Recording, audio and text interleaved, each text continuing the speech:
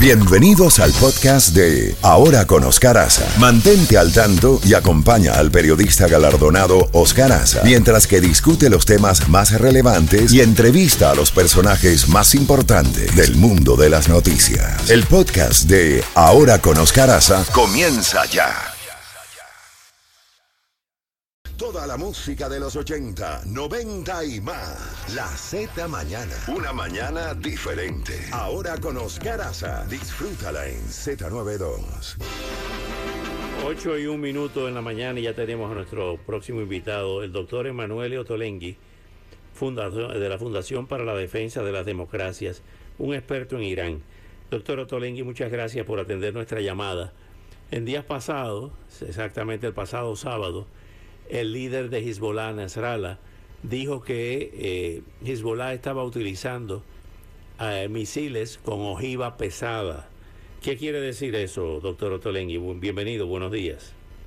Buenos días. Lo que significa es que Hezbollah, que es una herramienta de Irán en la región para presionar a Israel, tiene un arsenal de armas estratégicas que pueden golpear en profundidad en el Estado de Israel,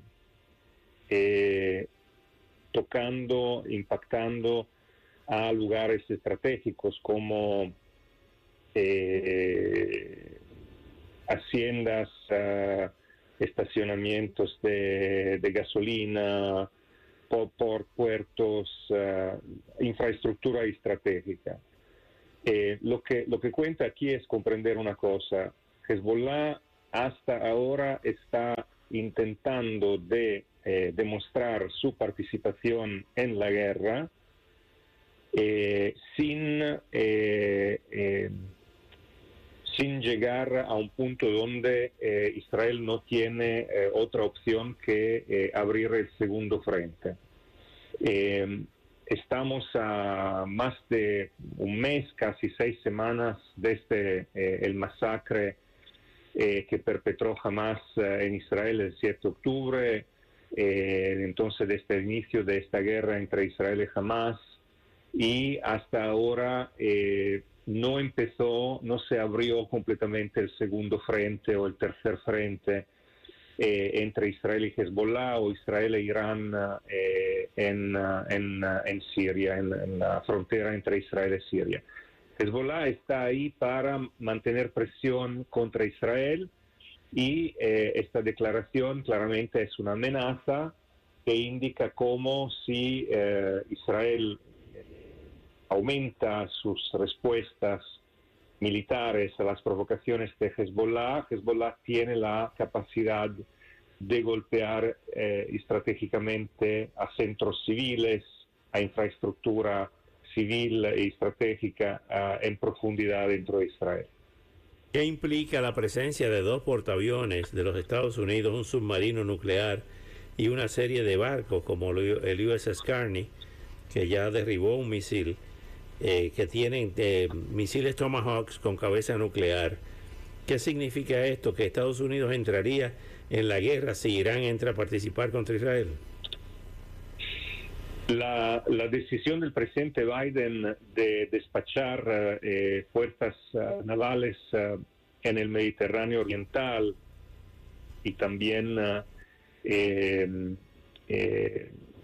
la región, en otros lugares, es un mensaje muy claro y contundente a Irán. Si Irán decide de abrir el segundo frente con Israel, utilizando a Hezbollah para atacar al Estado judío, esencialmente creando una situación que podría llegar a un conflicto regional. Estados Unidos va a estar al lado de Israel para ofrecer apoyo militar, ayuda contra los ataques de misiles esencialmente. O sea, es un mensaje deterrente que hasta ahora funcionó y por eso la decisión de despachar estas fuerzas navales se tomó en las primeras horas de la crisis. Es un mensaje a Irán el gasto y los riesgos que existen para Irán hoy subieron gracias a la intervención preventiva de las fuerzas navales estadounidenses. Doctor Emanuele Ottolenghi, ¿cuál es el significado de esta reunión donde el presidente Biden se va a reunir con Xi Jinping de China en medio de estos conflictos? No tan solo el conflicto, las tensiones en el mar de China, en el mar meridional, la guerra en la franja de Gaza, y esto que usted nos está explicando de una posible participación o amenaza de Hezbollah, y por otra parte el otro escenario, la guerra de Ucrania. ¿Qué significación tiene, la pregunta concreta, esta reunión del presidente Biden con Xi Jinping?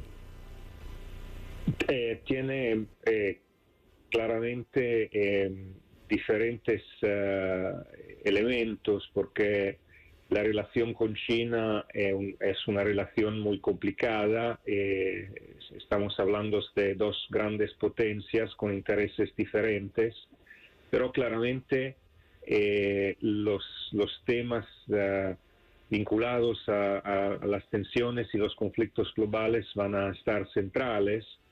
El primer tema claramente es el conflicto en Oriente Medio y el papel que juega China en esta región. Se descubrió supuestamente, aparentemente, la ayuda que ingenieros chinos ofrecieron, ingenieros claramente despachados por el régimen en China, a Hamas en la construcción de los túneles. China jugó un papel importante en las relaciones diplomáticas entre Arabia Saudí e Irán. China vende armas en toda la región. China tiene una relación comercial muy poderosa con Irán. China ayuda a Irán en todo lo que toca a la evasión de sanciones. China esencialmente se posicionó de manera muy ambigua en el conflicto entre Rusia y Ucrania, apoyando de unas maneras a Rusia, y China sigue adelantando una política imperialista y colonial en la región,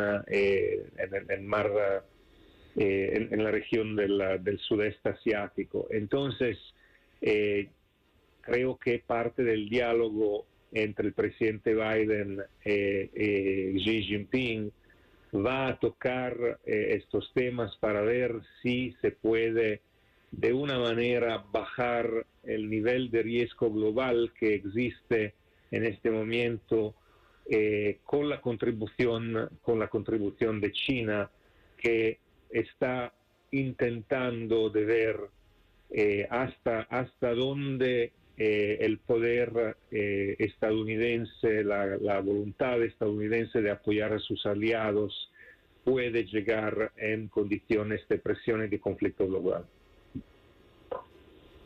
Bueno, doctor, evidentemente que estamos ante una situación explosiva en varios puntos del planeta.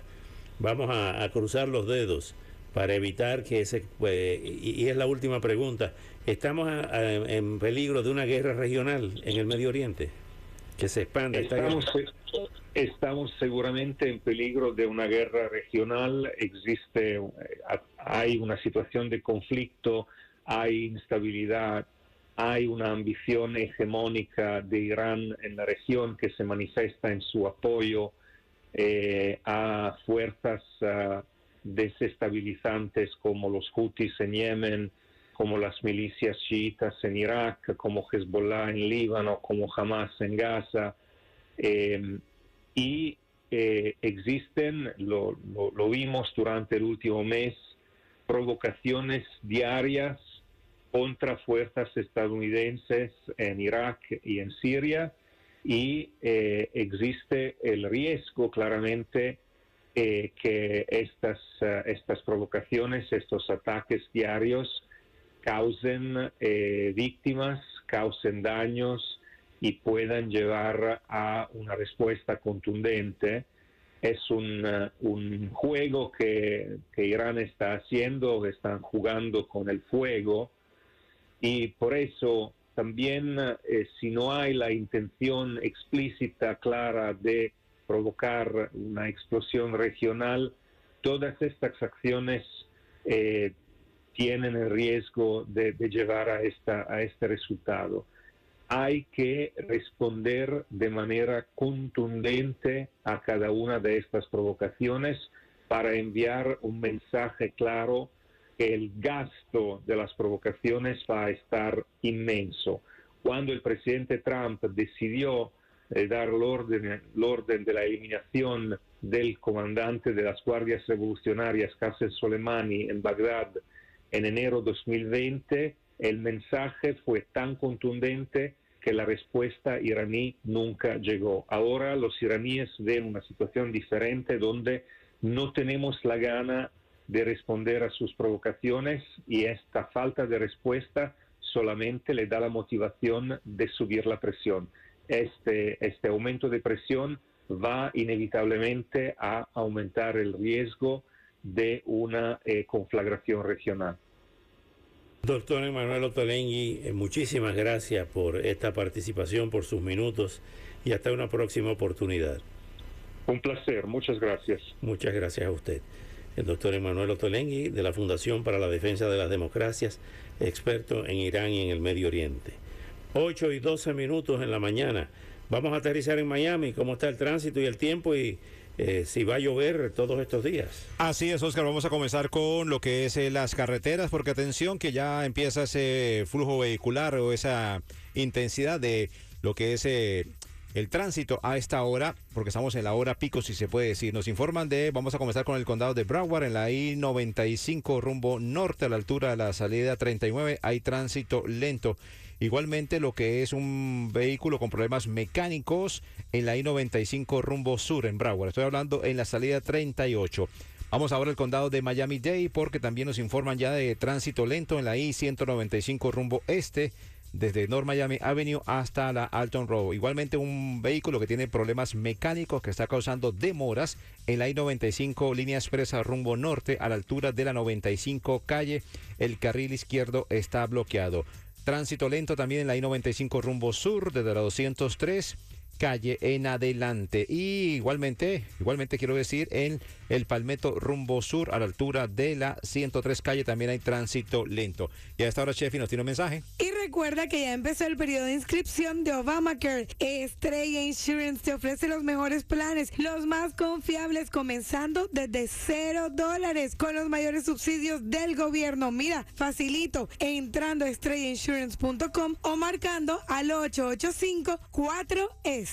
Y lo que es el estado del tiempo, la pregunta de Oscar, si va a llover. Ya está lloviendo en algunos sectores, están presentando lloviznas, aguaceros rápidos en este momento en varios sectores de nuestra área. Veo por acá en West Miami, también parte de Hialeah, parte de Kendall ha estado lloviendo, y prepara ese paraguas porque después de las 11, 12, 1 de la tarde vienen estos aguaceros. Ahora mismo está en 77 grados, buscando una máxima de 83, la mínima 78.